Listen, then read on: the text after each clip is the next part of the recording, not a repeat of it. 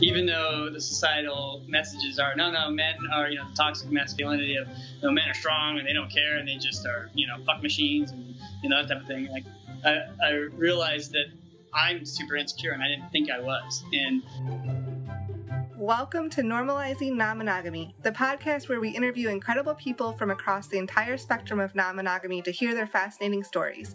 We always strive to bring guests on the show who have a healthy and positive approach to non-monogamy.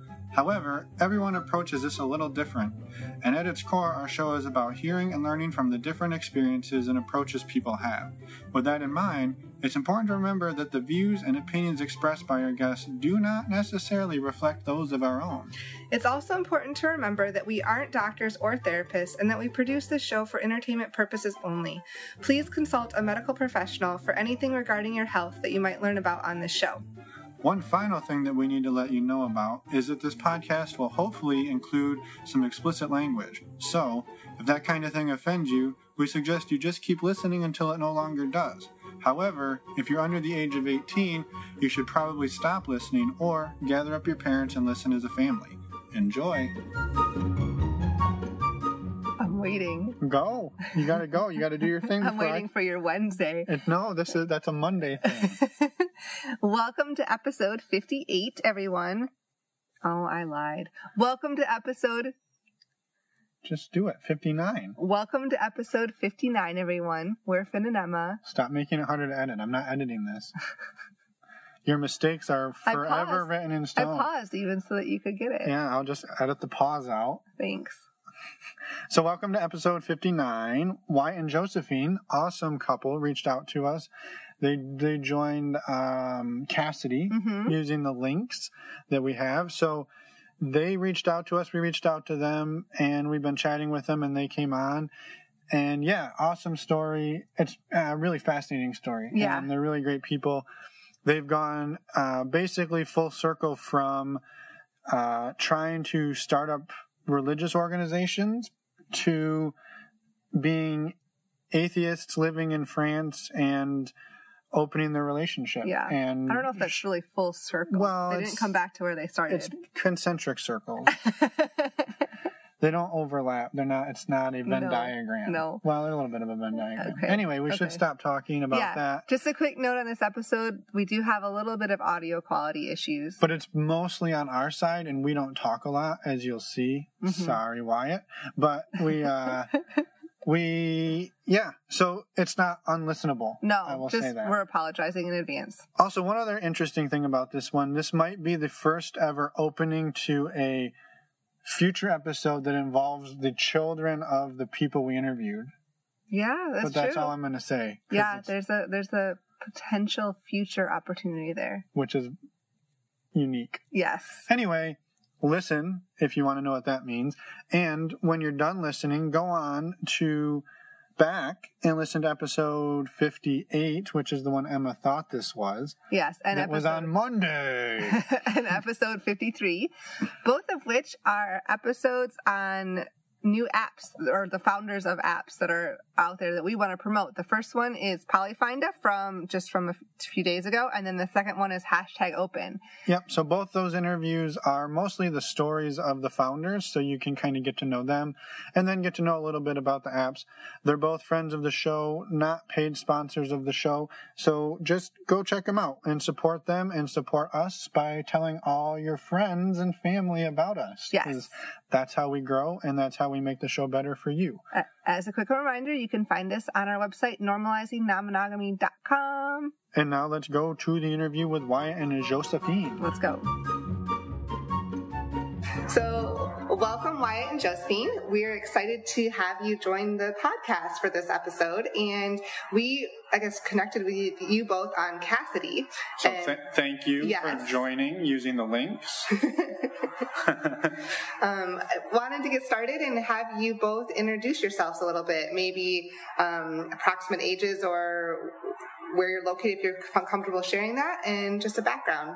Because for the listeners, we really don't know a whole lot because, whatever's in the profile is pretty much what we know. So we're learning too. Hey, my name is Josephine. I'm 44.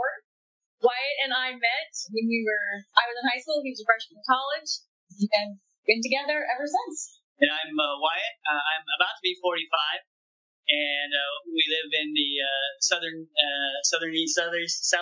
United States, and have 2 kids, and have been married been together for around 27 years. Married for 25. Wow, and yeah, that's super exciting. Impressive. So one thing you mentioned to us that we do know is your journey started very early, and then sort of you backed out of it, and then you are now trying to get back into it. So do you mind maybe taking us back to the early days of what that looked like way back at the beginning? Sure, yeah. So if we rewind to the beginning, I was her high school sweetheart. I was actually in college, and I came back from college, and she was a friend of my friend's girlfriend, right? Yeah. And we met, went to the same school, but I didn't know her, and she knew me. And I remember when we met, she was sitting on the floor with her back end to me, and I always tell her that that's what I remember I really liked. And so, I took it to introduce myself. She grew up Mormon. Josephine grew up Mormon, and I grew up just kind of typical American, going to church on Christmas and Easter, a little more than that. And so I introduced myself to her, and the rest is history. Immediate sparks, right? There you go. Yeah. And also part of our early journey was that we became born again Christian very early on, even though neither of us were raised that way. So part of that story is that we were sexually active in high school, and mostly vanilla, mostly monogamous, except for a few exploits that I had that involved a threesome and truth or dare with a friend of mine, and but did you have any? My experience was just with random people, and I mean nothing, just mostly vanilla. One time I didn't know his name, but other than that, nothing too exciting. I don't have one of those, but and this was you like had teenage years. So this was before you two had met, right? Exactly, Yeah, right. yeah. And then when we met, Since we became Christians so soon after we met, Wyatt and I actually did not technically have intercourse before we were we married. did everything up to Yes. penis and vagina. Yes. And so that definitely was a challenge because we were together for 3 years before we were married. And I think that was what made our relationship have the basis of friendship that it does. Right. Yeah. Because we couldn't do sex because, you're Christian. You can't have sex if you're Christian. We even were talking recently that we remembered we did anal, and we didn't even remember it. We're like, how did it do that? Because now that we're actually exploring things, it's Yes. how did we do that? We didn't have any lube. What did we do? That's been painful. No, I like it. So that was our, the vanilla part of our dating. We got married. It was the fairy tale type, fell in love, the Hollywood type, only have eyes for each other, etc., and which was really true because throughout our marriage, throughout our Christianity, we were not very open about, but we both knew that we were attracted to other people, but it's not allowed, right? You can't talk about it. That's any wandering, including masturbation, is completely prohibited. And so we knew about it, but we didn't talk openly about it, and it definitely wasn't a conversation. It's more of a, don't do it ever again. Yeah. It was a policing of each other. Yeah. Yeah. So at what point did you allow yourselves to start exploring, whether it was with other people or just being more adventurous between the two of you? Well, what happened was, and maybe you want to talk about this, but we moved to France and we lived there with our children. While there, it was really challenging. I'm very impulsive, and I'm like, oh yes, it's gonna be awesome. We're gonna go. I'm gonna drink wine and eat cheese and have bread. She's very romantic, and so And she was actually. I didn't want to. I was a homebody. I wanted to stay there, and she kept saying, "I'm gonna go to Europe. I want to go to Europe." And I worked for a French company, and so it's like, let's go to Europe. And so finally one day I called her and said, hey, I applied for a job going to France. And she said, oh yeah, I'm going to France. I said, no, I haven't gotten it yet. I just applied for the job. Yeah, exactly. But while in France, our Christianity was really challenged. We didn't find a church, and our daughter, unbeknownst to us, was really, really exploring her sexuality. And so our son too, actually. Yeah, it was, but we didn't know about it. And they were both teenagers, but they were like 12 and 14 or 15. Yeah. No, I guess 11. Yeah. So I don't know. That's kind of the start of the downfall for us, I'd say, out of Christianity or to our deconversion. And then we came back to the United States and we had to move down south where it's very different down here. The religion. We're from the Northwest originally, so yeah. That's kind of. So religion is very strong here. Yeah, it's the Bible Belt, so you can probably maybe imagine if you've been to the Bible Belt. But you moved down there, but then you were on your way to leaving Christianity at that point anyway, even though you're in an environment that it's a lot more, I guess, heavily around you. We got down here, went to a church, and really our journey starts for that. Our religious journey starts way back before, and I have a degree and master's in biblical and theological studies, and so we wanted to plant churches and do all sorts of stuff. And so just a series of disappointments, and then coming back here and being in the South and seeing Christianity be kind of a very, at least at the church we went to, it was like high school. It was like you had the cool kids and that was the pastor and everybody wanted to be friends with the cool kids. And it would give us a bad taste in our mouth. Plus, I came across a book called Radical. It was a book by David Platt. The subtitle is Taking Back Your Faith in the American Dream. And in that, he challenges you to read the Bible, through the Bible in a year and to pray every day and do certain things. And so I took up the challenge.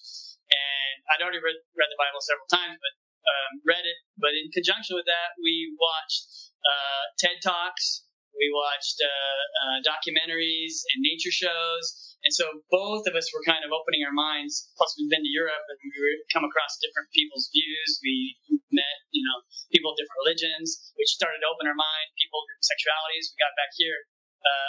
One of the stories too is when we left is within the Christian church, it was not acceptable at all to be homosexual. When we got back, we came to a church in the South, in the Bible Belt, that had multiple people that not were open about it, but were struggling with their homosexuality. And so we befriended one of them, and so part of that is just coming up with people of different sexualities, that type of thing. And so that was kind of all of that adventure, that exploration, that the learning we did also included our sexuality. Right? And so what we came across was a TED Talk again by Esther Perel. I don't know if you've heard of Esther Perel. Yeah, very familiar. Yeah. So she had two podcasts. The one was The Secret to Desire in a Long-Term Relationships. That was the one that really cued us into the difference between love and security and on the one hand, and desire and adventure on the other. And we were like, wow, that was great. So we looked for her online, found she had a book, ordered the book, and just kind of devoured all of that. It was Mating in Captivity that we read, and because of our background, we weren't able to fantasize about others. We weren't able to say to each other, "Hey, that guy's good looking," or "That girl's good looking." That was prohibited. Yeah, you had just closed that all off in your mind.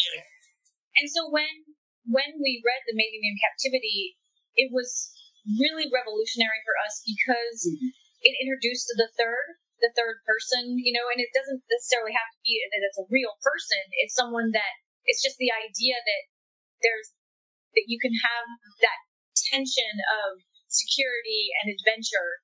And we never even considered that before. It was always just about the security part. And so that was definitely the first step toward the opening up, yeah, for sure, for us. Sure.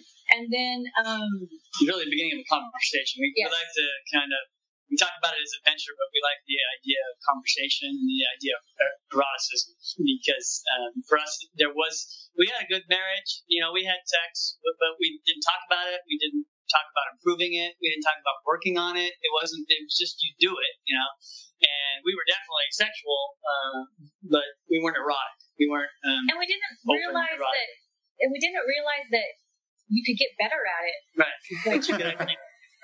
There's skills that you can work on. We worked on everything else in our lives, but our sexuality, no. Yeah, that was an area that we both are. You either know how to do it or you don't. It's just automatic, right? It's innate. That's what we thought. And since then, we have really learned that it's more than just, penis and vagina. There's so much more encompassing it. Yeah. It's fantasy. It's a fantasy. It's the idea of the third, the idea of maybe a real third. Well, we read one of the books was that book from the Sex. Sex at Dawn? No, Sex That Works by Wendy Strager. Okay. Subtitle is Ultimate Guide on Awakening Your Erotic Life.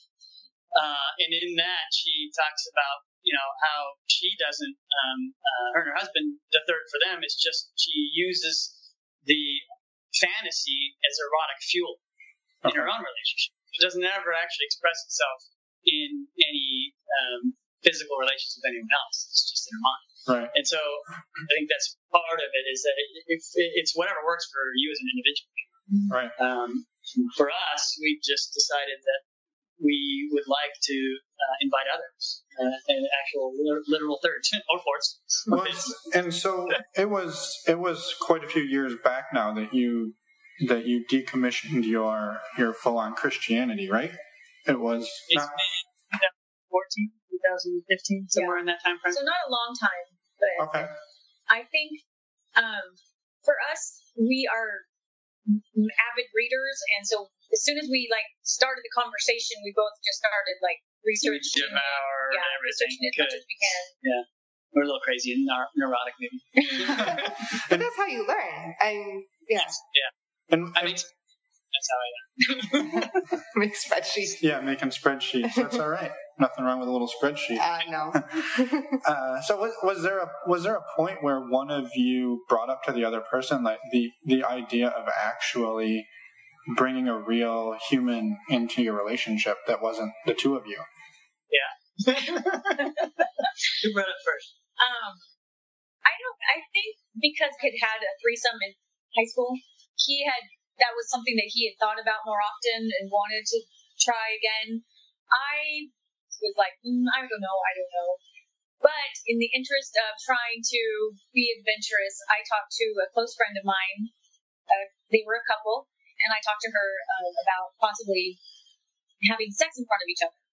And what would that be like? And we should try it. Yeah, we should try that. So her and I talked, but I hadn't talked to Wyatt yet. So then... well, prior to that, though, you read The Ethical Slut. Oh, yes, I had read The Ethical Slut, yeah. Well, actually, I bought it, much to her chagrin. And then she looked at us, what are you buying here? I said, well, it just looks interesting. I don't know. And then she read it. I haven't read it yet. And so then what happened was her and I talked about that, and then we just kind of, just went away for a few months. But then we had the opportunity I had the opportunity to travel with them to a location that we needed to go to for an event, and Wyatt could not join me because he had to work, but he was going to join later. And so I was talking to my friend again about, the idea of having sex in front of the other person. I said, well, I've never kissed a girl before. Can I kiss you? And she said, okay, sure. And I said, but I have to be in charge. I have to be the one, if I don't like it, I'm going to push you away, and we have to make sure we brush our teeth, and we have to make sure Sounds hot. we get all these rules around it. I had all these rules around it because I was very nervous about it. Wyatt came, and we were with them in their camper, and I signaled to my friend, and I said, and she's like, okay. I didn't know what was going on. I was like, what's happening? I knew that we would be surprised. And so she and I started making out, and I got the surprise result that I wanted. Because that was part of my, we talked about it, that was one of my fantasies, to have you make out with a girl. Yeah. Mm-hmm. Anyway. And I enjoyed it too. I didn't push her away. She kissed a girl and she liked it. Yep. I liked that. And so then from there, with this same couple, we started exploring. Yeah, it started with just went to a hotel and had sex in front of each other. At which point I had performance issues, and I didn't know what I thought it was because of my I don't know if you call it penis envy, penis issues, penis size issues, and the guy just that we're talking about swapping with happened to be in the 95th percentile, whereas I was in the 50th percentile. So I would like to normalize penis size issues because you don't hear that a lot. It's something that doesn't really get talked about, and that for me has been a huge part of the struggle for me. And what have you done, I guess, to work on that for yourself? Cognitive behavioral therapy, some what do you call it? Hypnotherapy. I've really just done informing myself, exposure therapy, finding out what the real statistics are behind it, knowing that actually all men have think that their penises are small because of the variation in our penis size when they're fasted is so enormous, depending on temperature. And so that's a big one I've learned is that even people with the penis sizes in the 95th percentile when they're erect think their penises are small. So I've looked at actual statistics, what is the mean and what is the standard deviation from the mean, kind of knowing that. Also realizing that I'm not just a penis, I'm actually a human being, and Josephine has really helped me with that, and realizing that she doesn't she likes my penis, and she has no problems with it, and it's not small. But then still, the cultural messages on you hear, like, penis-sized jokes. Oh, he's got a small penis. You know, look at the sculpture of David and say, oh, you know, I'd kill myself if my penis is that small. Or you have, like, ooh, I like to be full. I like the question of fullness. So I'm thinking, okay, well, I guess, you know, I can't help with that, you know. You know, in the gym, I remember playing hockey that, you know, the only ones that strut around with their penises out were the guys that were well hung. In porn, all you see is you don't see the normal size, the mean size penises. You see 95th percentile penises. Right. And so realizing that the sampling is skewed. And so I'm super worried because we're really newbies and haven't actually done much. What we just shared with you is the max that we've done. We've done full swap with this couple several times, but we've never done anything else. So I'm terrified of going to a sex party or a house party and being like, oh yeah, everybody in this lifestyle is strutting around with giant 95th percentile cocks. You know? So what I would offer out there is one way to normalize that, and it seems counterintuitive, especially based on what you just said, is that if you go to a nudist resort or like a Desire or any swinging resort or even any swinging event, you see the entire spectrum of sizes, and it actually really, really helps. And this is something we've heard and we've experienced too in terms of body image, just in general, is you see people from all shapes and sizes and all walks of life naked and having a good time, and they don't care. And it makes it really easy to be like, Easier. I wouldn't say it's always really easy because people have hang-ups, but at the same time, it makes it easier when you see everyone else just having a good time, and it doesn't matter if he's the biggest guy in the pool or the smallest guy in the pool. It's totally irrelevant. So I would encourage people to go to an event where there's tons of naked people and just have a look-see. Just be around naked people, yeah.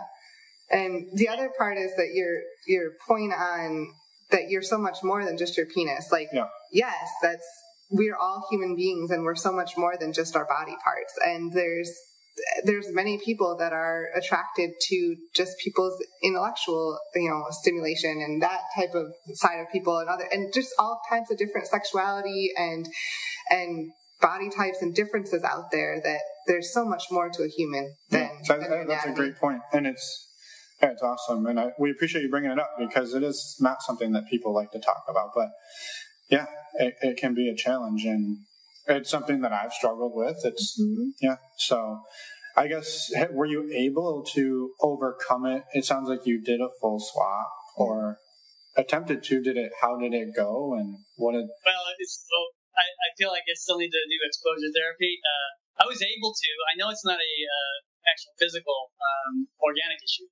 I know it's in my brain. And what I realized actually listening to a podcast the other day on it, We Got a Thing, I guess is what it was. They talked about interviewed somebody that had that issue, and he said something that people started looking at him, and then because the other couple was done, his wife and the other guy were done, and then they were looking over, and saw them watching him, and then he couldn't perform.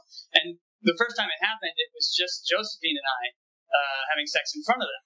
Yep. And I've never had that issue before. And that's when I'm like, what the hell's going on?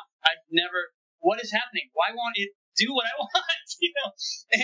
And now I realize, looking back, that I think it had nothing really to do with my size issues. It's just my brain started going, what are they watching me for? Like, what, am I doing something wrong? Is my penis small? Do I look funny? Am I, that type of thing. Like, where it just starts going, and I go in this crazy, spiral of, like, wondering, and I can't make the brain stop. And it's like that negative self-talk, right?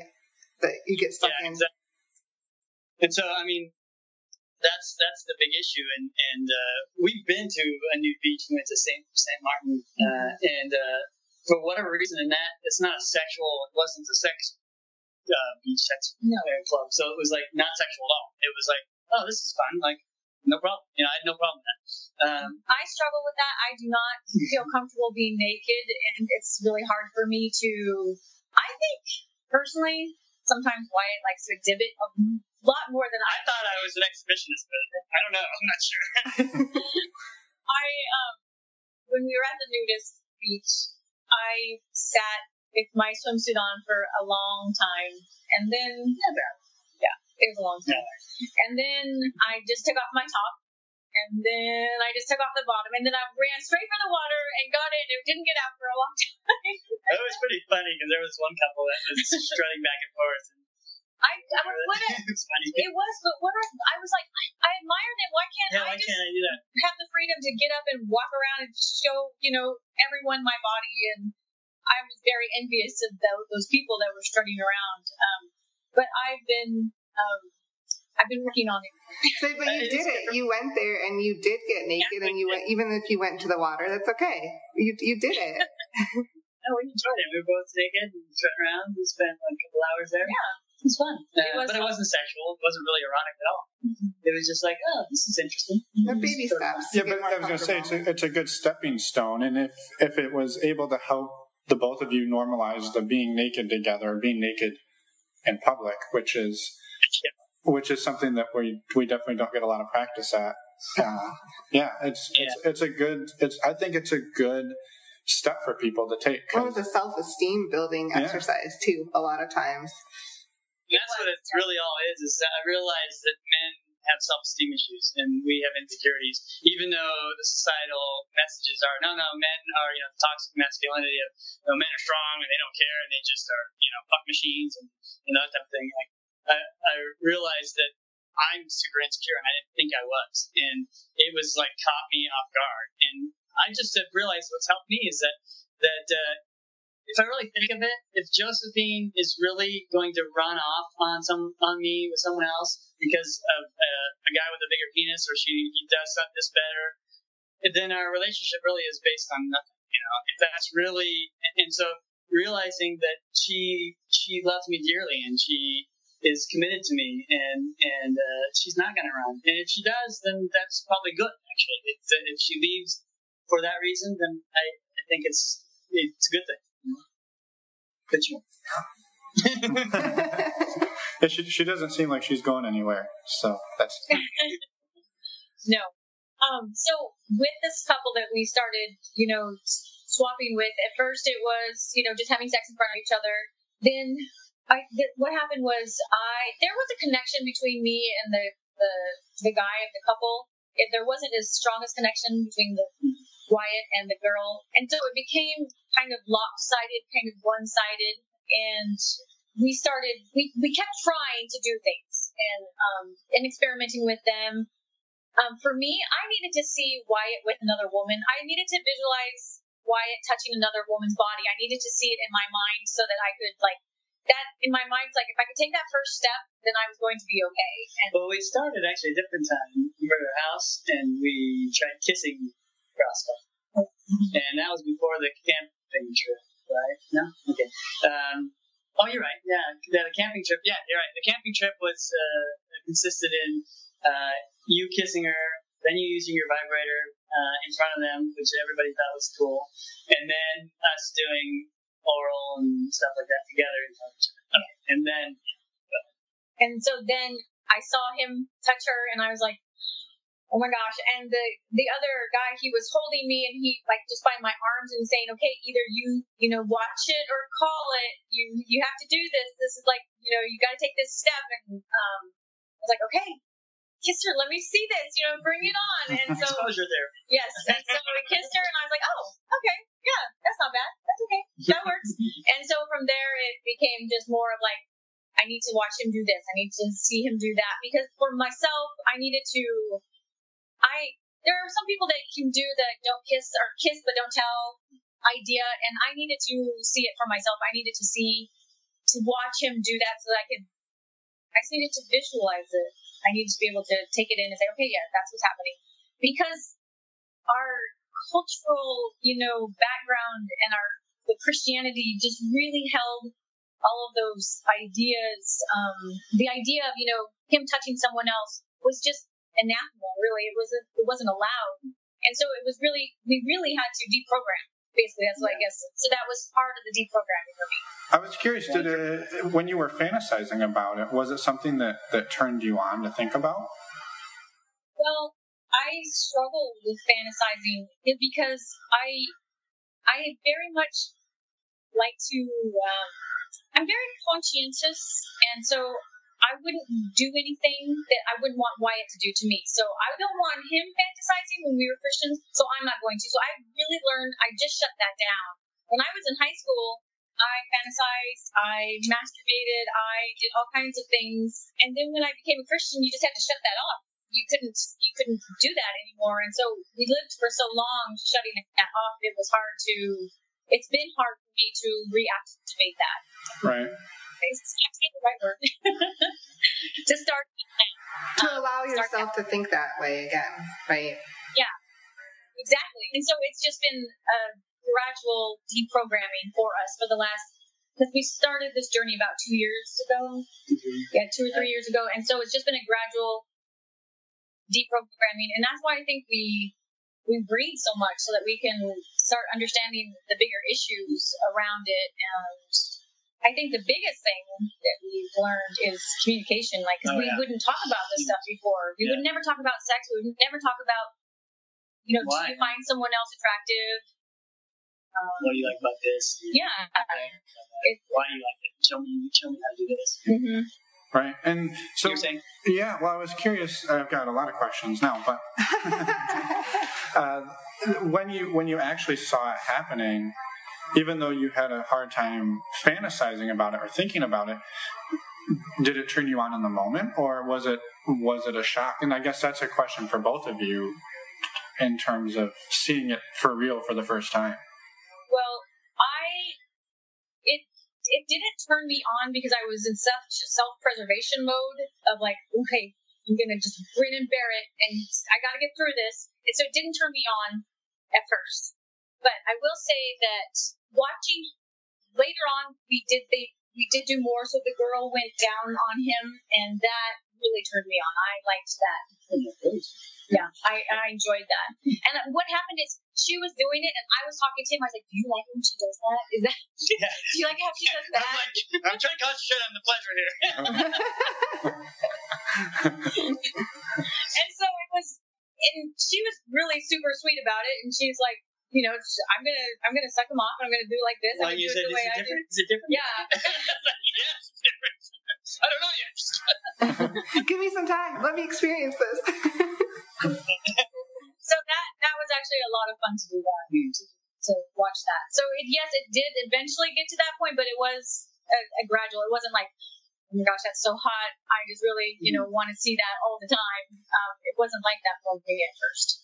So for me, it's I thought I would love it, right? And so because of my realizing I'm insecure, and if I'm not involved, like when I watched her, I heard a podcast that you guys had the other day with Abby and Justin, and I totally related to it because I felt like when I didn't really have a spark with this woman, so I was trying to do stuff, but then having performance issues. Then I look over at my wife, she's getting absolutely pounded by this guy, and she looks like she's super enjoying it. And so I'm looking at it thinking, oh, she enjoys it more than she enjoys it with me. Look at it. Look at the faces she makes. So I'm overanalyzing it, and I'm getting traumatized, and I'm thinking, this is not what I thought it would be.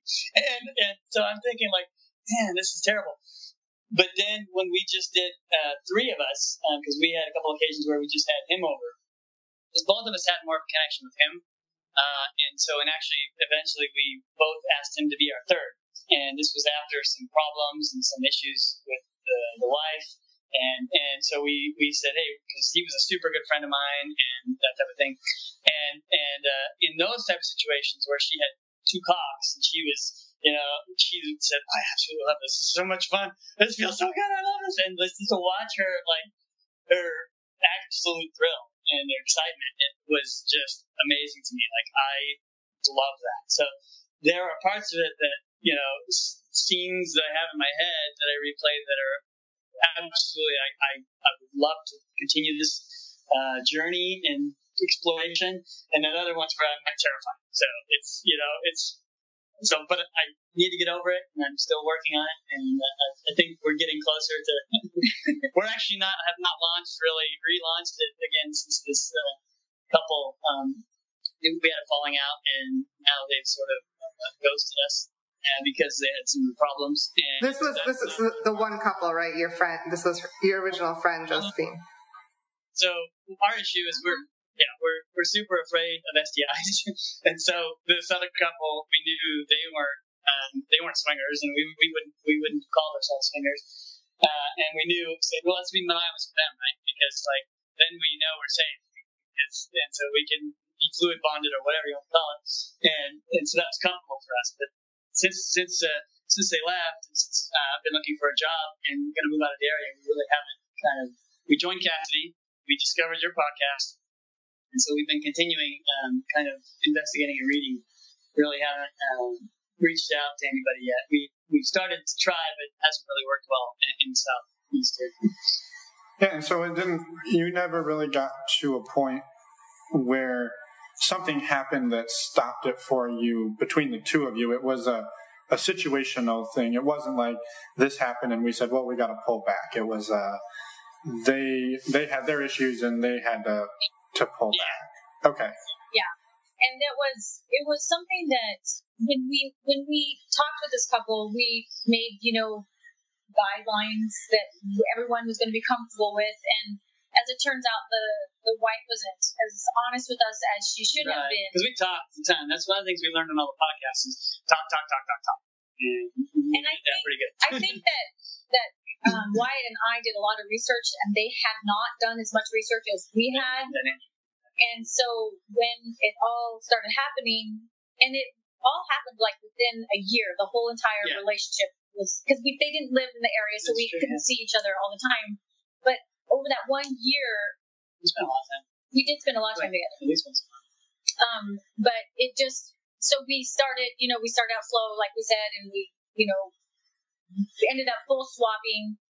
But we would always the next day, because they would come to our house, and the next day when we had breakfast together, we would process. Okay, so how was this for you? And was this okay? Was this Yeah, we thought we were connecting, doing the touch points, touch bases, the reconnecting as a friendship, because we were good friends. So not just as as people who have sex with each other, but also as just friends. Hey, are you okay? Are you okay? And making sure everyone was fine. And she never said anything different until one time she just lost it. Well, we were always amazed. Man, you have such compersion. Yeah. Which we didn't know that term before we started listening to the podcast. Mm-hmm.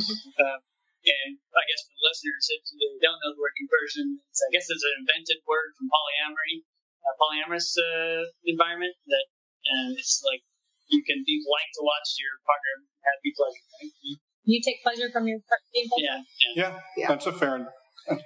Take pleasure from watching someone that you care about have pleasure. Yeah. And so she ultimately was the pulled the ripcord on it, right? And that. Okay. She recommitted her life to Jesus and went to her family and put an ultimatum on her husband. So it was kind of like they're working and they're getting therapy and stuff like that. So it's good. It's going to be good. I think for everybody, it was good for us. It was a good learning experience. And thankfully, we didn't go, okay, we're never doing that again, which we had the tendency to do. Be like, okay, that was a mistake. Tried it once. That's it. We're done. Right. So since this has ended, you've been sort of exploring like what the next steps are you want to take. I guess we're curious, what are those steps? Where do you think you want to take it, and what are the things that you would like to keep exploring? We definitely want to continue exploring same room play. That was something that we talked about. We're all in. I mean, like, we definitely want to continue. Yeah. I mean, it's doing this for us. It's we're central. Our relationship. We're doing it as an enhancement to each other. So any of our we came across a podcast that talked about agreements instead of rules or boundaries, because rules and boundaries sound like that's what parents do, and that for us has been really meaningful because it was Ari Kardas, and she was on Sex Out Loud. Okay. It's called Strengthening Communication, Reducing Conflict, and Increasing Intimacy to Design Your Ideal Relationship. So there she introduced the idea of naming your relationship, and so we named ours because it's something you take care of. It's something that needs care and feeding. But the other thing she talked about was the idea of agreements, and so for us that was really meaningful to kind of have guidance of what it looks like. And for us, it's I've heard emotionally monogamous, but sexually non-monogamous. And so for us, all of our kind of agreements surround that, right? I mean, like, we want to limit cuddling or any sort of texting or interaction that are separate from each other. We want to do everything together. So for us, it's a journey that we're doing as a unit. And not maybe more might be polyamorous. We don't that doesn't resonate with us at this point. So for our going forward, it's really we're like Josephine said, we're all in, and we're educating ourselves, and we just want to. A big thing too is consent. That was one thing I wanted to talk about. Is consent and transparency. We had I can't remember what podcast we listened to it on, but somebody talking about the difference between honesty and transparency, and she used a French fry example. So, like, if I'm sitting with somebody and we're getting French fries, and maybe it's like Josephine ordered French fries, and she goes out to the bathroom, and so the three different scenarios are: she goes out to the bathroom, comes back, and then looks at her French fries and goes, "Oh, there's some French fries missing. Did you eat the French fries?" Yeah, I ate the French fries. But I didn't disclose that automatically. She'd ask me. That's honesty. And then transparency, there are two different types of transparency where she comes back and then I'm not going to volunteer that I ate her French fries. But, she had to wait till she came back. The third which is also transparency, I tell her before she leaves, I'm probably going to eat your fries, just so you know. And so I'm kind of have the tendency to omit, and so Josephine has to ask things the right way. I won't lie in general, but if she feels like she has to ask me. And so working on it for us, one of the big things is just being upfront, saying things in advance, being transparent. Like the third example with the fries, where, you know what, I'm probably going to look at that woman, or I'm probably going to, that type of thing. And I think that's been helpful. Mm-hmm. Yeah. Mm-hmm. Yeah. That's a really good tip, I think, to take that exercise and think through it. And because I'm sure you don't mean to not tell her things, or you don't mean to just not be as transparent as maybe you would like to be, but we're all human, and you need to all grow and work on things. And for your relationship, I think that's a awesome strategy for someone to at least think through. Yeah, I don't think about it. So it is. I think, I'll tell her if she asks, but I don't. Right. I'm afraid of, the reaction or whatever. So, I was curious, are there things that you found that you liked that surprised you, or things that you didn't think, or things that you thought you would like that you didn't, or something that happened that that surprised either of you, or things that you're hoping to experience that you haven't had the chance to yet? That's a good question. I was definitely surprised by having two cocks in my hand and then being able to, just handle that. She handled it pretty well. It was amazing. I loved it. She handled both of them really well. I was really surprised by that. I really loved the just the energy of being with other people. Like flirtation. And I like the flirtation, the banter, and just the sex is great. Yeah, well, I mean, that's the thing is we've coming out of all this is we've learned that actually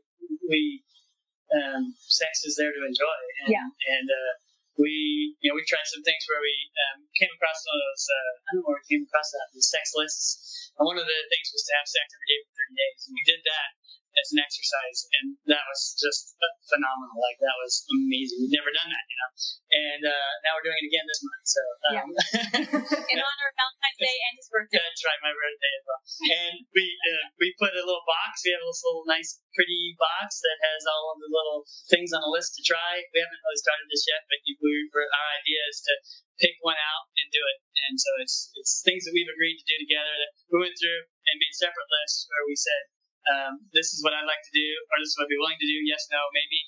And then each did that, and then cut the ones off we agreed on and put them in the box. So that's something we're going to do. I think that we definitely want to. I would love to see Wyatt with a woman that he connects with, that he had a spark with, and I desire to see that a lot. To see him enjoy himself. Now, I don't know that my level of compersion is super high, but I definitely want to try that, because even though we did have sex with our friend, it wasn't like he didn't. There was that. I couldn't get it up. How about that? Oh, he did sometimes. It was spotty. Like so internet connections. Yes. I would love to see him be able to be with a woman that was just really into him. Me too. We would love to find friends with benefits. Part of it, for us, it's not just the sex. For us, it's the witty banter, it's the clever interaction, it's the flirting, it's the relationships, it's having intellectual, meaningful conversations, and not just coming and having anonymous sex. That's not what it is. And I have to say, for the listeners, that you guys are very, very clever, and it's been very fun flirting with you prior to this to this interview. That's been a lot of fun. We've enjoyed that. So don't be giving away our secrets. Oh. How you doing? No, we try to have fun. All right, so one of our another of our fantasies is to do an après ski weekend. We want to try to move to a place that has ski resorts near there and do that. That sounds sexy and fun. What does that mean? Can you explain what that is? Oh yeah, we can do that. You want to try to explain? What it is you spent the day skiing in a very cute outfit, and underneath the outfit you just have on like your bra and panties. No, not me, but just me. And then you get to your hotel afterwards, and you're just having drinks in your little ski outfit that's very cute. And you go to the lodge, and everybody has drinks. You go to the hot tub afterwards. You got your wine and your drinks, and it's just a sexy environment. An 80s movie that has a lot of that in there is called Hot Dog, and I used to watch that growing up. It was awesome. Very sexual movie. One of those 80s movies where you watch to see movies. So all in all, just a very sexual environment and just free and fun, right? But we like the sophisticated version more than the party version, so that's kind of where we line up. So European après ski. Yeah, that sounds pretty fantastic to me. Yeah. It really does. Where we'd like to end up is we love hospitality. We're passionate to host and entertain. We would love to join that with sex. And one day our goal is to be known for having house parties in a very sexy environment and classy, and kind of being in France, living in Europe. We've kind of been able to discover very historic and sexy environments, castles and things like that. And then also watching the Eyes Wide Shut scene. That's really been something for me. It's I'd love to have a sex party in that venue. But the mask part, that we realized that thinking through logistically, it wouldn't work. Because, if you had a mask on your full face, you couldn't do anything. Right. Very limiting. Well, I was curious back on the list of things that you keep next to the bed to pull out, and it sounds like you each made a list. I was curious, was there something from either list that you were surprised to see from the other, and something that got vetoed from the other person? No, I don't think. Really, what it comes down to, honestly, is that we've been, I don't want to say oppressed, but we really did in Christianity and never explored. And so I have to say that what this has done, what starting the conversation has done for us, has opened up the idea that we can do all of these things. And the taboos are gone. Yeah. And it's like, oh, why can't we do this? What's wrong? And so we've just done things that we've never done, and we've tried to perfect. Not that you ever perfect anything, but we've just really worked on our skills as lovers and tried to really understand. For myself, like I said, in high school, I did a lot of self-exploration, but for myself, just knowing what I want and what I desire or what feels good to my body, and then finding out, for himself what feels good for his body. And then just asking each other. One thing, when you masturbated in front of me, that was the super hottest thing I've ever seen. And we didn't do that. Now we do that in front of each other, and it's super fun. Yeah. And exciting and thrilling, and I love it. So, there was no surprises. But this month we're going to work on hand jobs. So really, it's not that we were surprised by anything, but we're just opening up ourselves to more and more opportunities and learning experiences and trying new things for ourselves. That's why I like the term conversation, because it's like it's a discussion, it's a conversation, it's ongoing. Yeah. Well, and you both. So I know you've mentioned that your conversational skills have blossomed, I guess, in the last few years as you've been exploring this. Have there been other differences you've noticed in your relationship? It sounds like more sex too, but lots more sex. And I guess along those lines, has there been things that, like, have your kids picked up on differences in you two as well? Like, have you changed as a family? So what happened is, like I said, our children became quite active in their own sexuality. When we lived in France, when we came home, our daughter went into overdrive. When we came home, it did go into overdrive, and so it really opened the door for their sexuality. Opened the door for us to talk to them about. Well, yeah, because ours was before we would teach our daughter that you saved your one kiss, and she didn't. We know now that she didn't know what the heck we were talking about.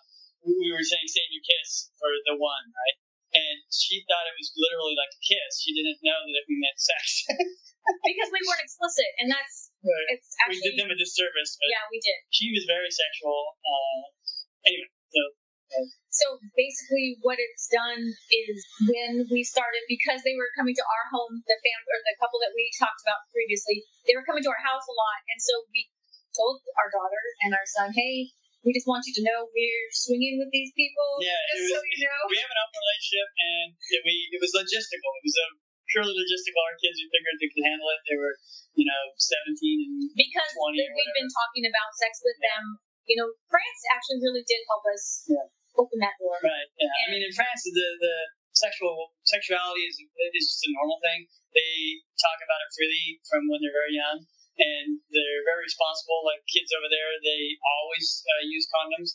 It's not like here where it's like, oh no, condoms are stupid. I have a good, awesome pull-out method, stupid stuff like that. And there, it's just like part of the culture. Mm-hmm. So they came back with that. We didn't actually experience that, but they got that at school, right? Yeah. Mm-hmm. So it was when we told them, they were like, oh, well, we kind of knew. We kind of knew. We figured. Because we were spending so much time with this couple. Then it didn't really change anything. I think that it just, for our son, who's the younger one, our son is the younger one, our daughter's the older one, he is now in a relationship with his girlfriend, and that's an open relationship. So I think that it's planted some seeds for. It's weird in the South here, and she's kind of traditional, and I said, well, we're officially in an open relationship. It's like, oh, okay. Yes. Our daughter, she recently got married also, and so she and her husband moved to Texas, and they are, he's more traditional, so she's having to kind of. She actually sends me links and stuff. She sent me a link on monogamish marriage, and she finds it intriguing. Yeah, so they're working through their own, what that's going to look like for them. Yeah. And so it's a fun conversation to have with your children as they get older. I mean, I know that sounds weird, but it's fun to have them actually ask you about it. Yeah. They know that, mom and dad are open, right? And they're going to tell me the truth, and they're not going to sugarcoat it. And so we often front on both. That, you know what? You don't have to do the rules. Societal rules that there are. It sounds that's a fascinating shift. I think, like, it sounds like when they were younger and you were all, very religious and just more reserved. It sounds like that was very structured, and that was the one way. And then as they've gotten through their teenage years, and you have both opened your minds a little bit more and learned more, it sounds like they pushed you a little bit in that too, but also they learned along with you, and now you have that open line of communication, which I don't know, I think that's pretty awesome to have as a family unit, to be able to just be honest with people. Yeah, exactly. Yeah, it's been fun, and we're enjoying it. Yeah, we are enjoying the ride. Yep. Sure. That's very cool.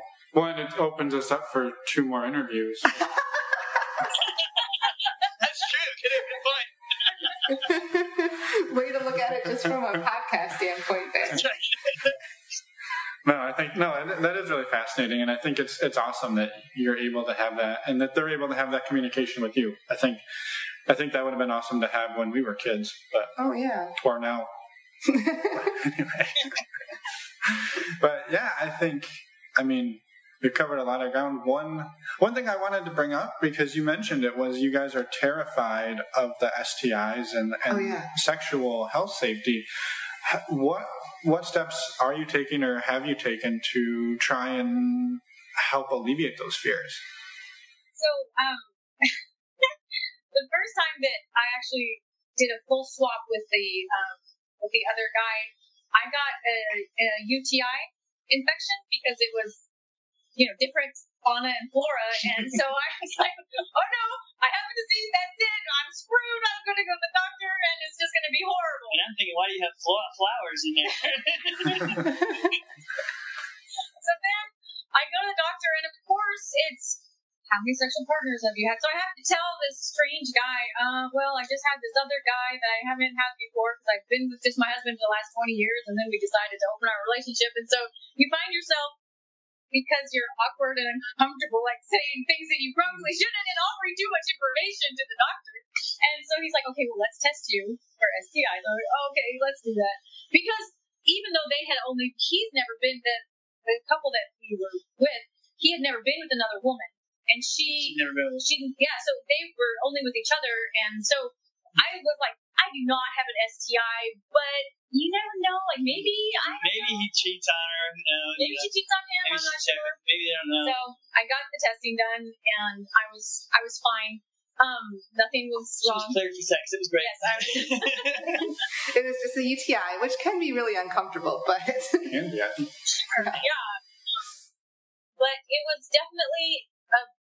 It was painless. It was nothing, just getting your blood drawn and doing that. So that is definitely something that we will we'll do regularly. I've never done it before, but one of the things that's helping us deal with that fear is just talking to people, right? The normalizing part of being like, we went to a sex club when we were visiting our daughter in Texas, and we asked, that was the question we asked this guy. We said, how does that work? And the answer was sort of laissez-faire, but, it's sort of like, oh, no, it's not that big a deal. And you just, do use protection when you have penis and vagina, but oral, you don't really need it. Anyway, we're planning on being very vigilant about using barriers for penis and vagina. But probably for oral, we're going to play it by ear, that part. Kind of, I guess. Yeah. Mm-hmm. And just have the elevator speech. We're going to ask that, and maybe we'll have our little card with our test results in our phone. Be like, here it is.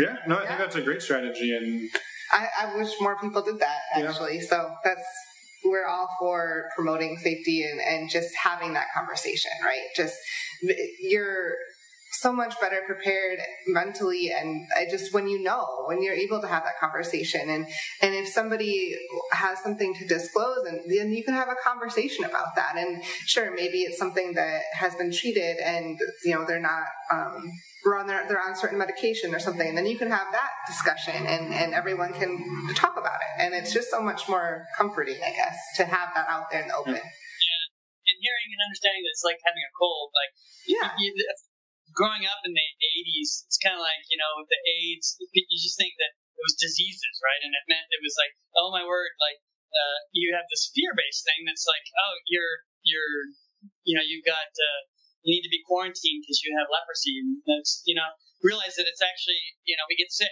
just like we get sick, and so that's been helpful. I think realizing that. And listening to your guys' podcast has really helped a lot. Yeah, for sure.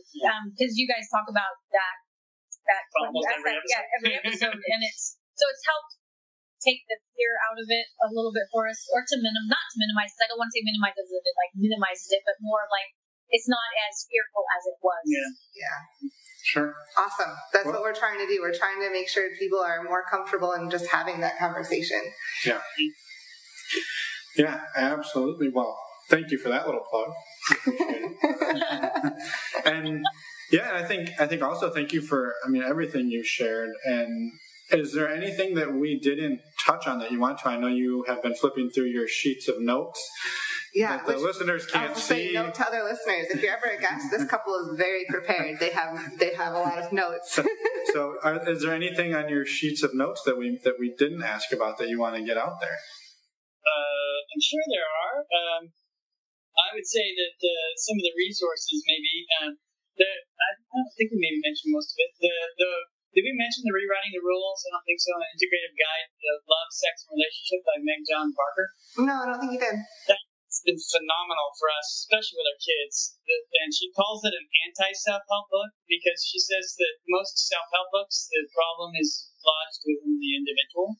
And her concept is, no, the problem is not with you. The problem is with societal messages. And so she goes through different rules that society has and says, okay, not what's wrong with it, but to ask you, what does it mean? Why is it there? And what do you want? You get to rewrite the rules. And so it's more of questioning societal rules. And that's kind of what this has all done for us, is realize that all these taboos, these rules and things that exist, even the penis size issue, is all society, trying to, like it has a personality, trying to control and set up boundaries and barriers to protect itself, I guess. What else would you say? Esther Perel, we love her. She has a podcast where she gives counseling therapy to people, and just listening to those has been amazing for us. You just get tips, tricks. Therapy, we can't. One of the things we can't speak enough, I guess what I'll say is that we have just recently been reading into cognitive distortions, because what this journey has done for us is there's a lot of conflict. We won't lie. Because we're having to have tough conversations and kind of test our insecurities and that type of thing. And so what we've realized is that we're not as good as communicators as we thought we were. And so we're making another list of all of the cognitive distortions that exist, like black and white thinking, generalizing, blaming, catastrophizing, minimizing, those type of things. Things that we do, and crazy thoughts that we have in our heads, and putting that, printing it out. So whenever we do have a conflict, we've given each other permission to go to it and say, why are we having a conflict? What is the cognitive distortion that one of us is doing? We just did it yesterday, and it was painful, but it worked. That's excellent advice. So. Yeah, no, and what a way to build your relationship too, and to build yourselves as individuals as well, and be able to reflect and think about more than just how you're feeling in that exact moment, like more why am I feeling the way I am. Sure. Yeah, that's the big thing is just being present, being self-aware, and we've always prided ourselves, especially Josephine, on saying what's the term you always say, the expression about you want to show me my reality. You want to see, she wants to know reality. And I think that's what we all want to know, because in our brains is this other reality that maybe doesn't reflect actual reality, maybe an illusion. And that's part of this whole therapy, is realizing that when we're doing this, I'm having these crazy nuts thoughts that if I actually be my rational ones, I look back and think, that was ridiculous that I would even think that. Why would I ever think that? Like, if our relationship is really only based on my penis size, like, what does that say about Josephine? How shallow is she? Like, that's kind of just reasoning it through. That's been helpful. Yeah.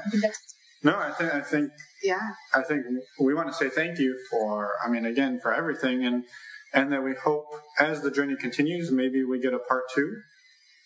You said that for everyone. I will. For part 2 to come. We're so excited. We're excited to hear about it. We'll be writing our rules and writing our story, and it's fun. Yep. Yeah. Yeah, that'll be amazing. So until then, we'll let you go enjoy the rest of your evening. You've got sex to have today and tomorrow. Yep. So we don't. You don't know. They could have already done it. No, I can tell. But we will. Well, we will let you get to that, and until next time, thank you. And thank you for being open and honest with us. We for do the appreciate listeners. Thank you so much for having us. It's been a real pleasure. Well, absolutely, anytime. We will talk soon. Why are you staring at me? I'm waiting for you to do the thing. Welcome back. That thing. We're back. We're back. Thanks, Wyatt and Josephine, for sharing your story. Awesome story. And fascinating story. So we look forward to seeing what the future brings. We had a wonderful time chatting with them. Next up, next Wednesday, we have an interview with other podcasters, Steak and Tequila. Actually, tequila and steak is the proper order. Okay. Their podcast name is Steak and Tequila. I understand, but we always say the woman's name first. I know. So it's tequila and steak, which is very uncomfortable. Yeah. So. It's very uncomfortable. Well, it just doesn't flow. Because that's not the name of their podcast? You can't have tequila before you eat your steak. Sure you can. I don't think you can. Okay. We'll have to ask. We'll have to ask them. Anyway, we got really diverted here. We're really excited to bring you that. That was a super fun conversation. Super awesome people. And looking forward to it. Yeah. I think that's it. We don't have anything major. You can find us on our website, normalizingnonmonogamy.com. And while you're there, click on some of the links to get yourself $10 off on your STD check. Yes. STDcheck.com. They are a supporter of the show, and using the links does support us. It also supports you knowing your status. Yes. So go do that, and we will see everybody in 1 week. Bye, everyone.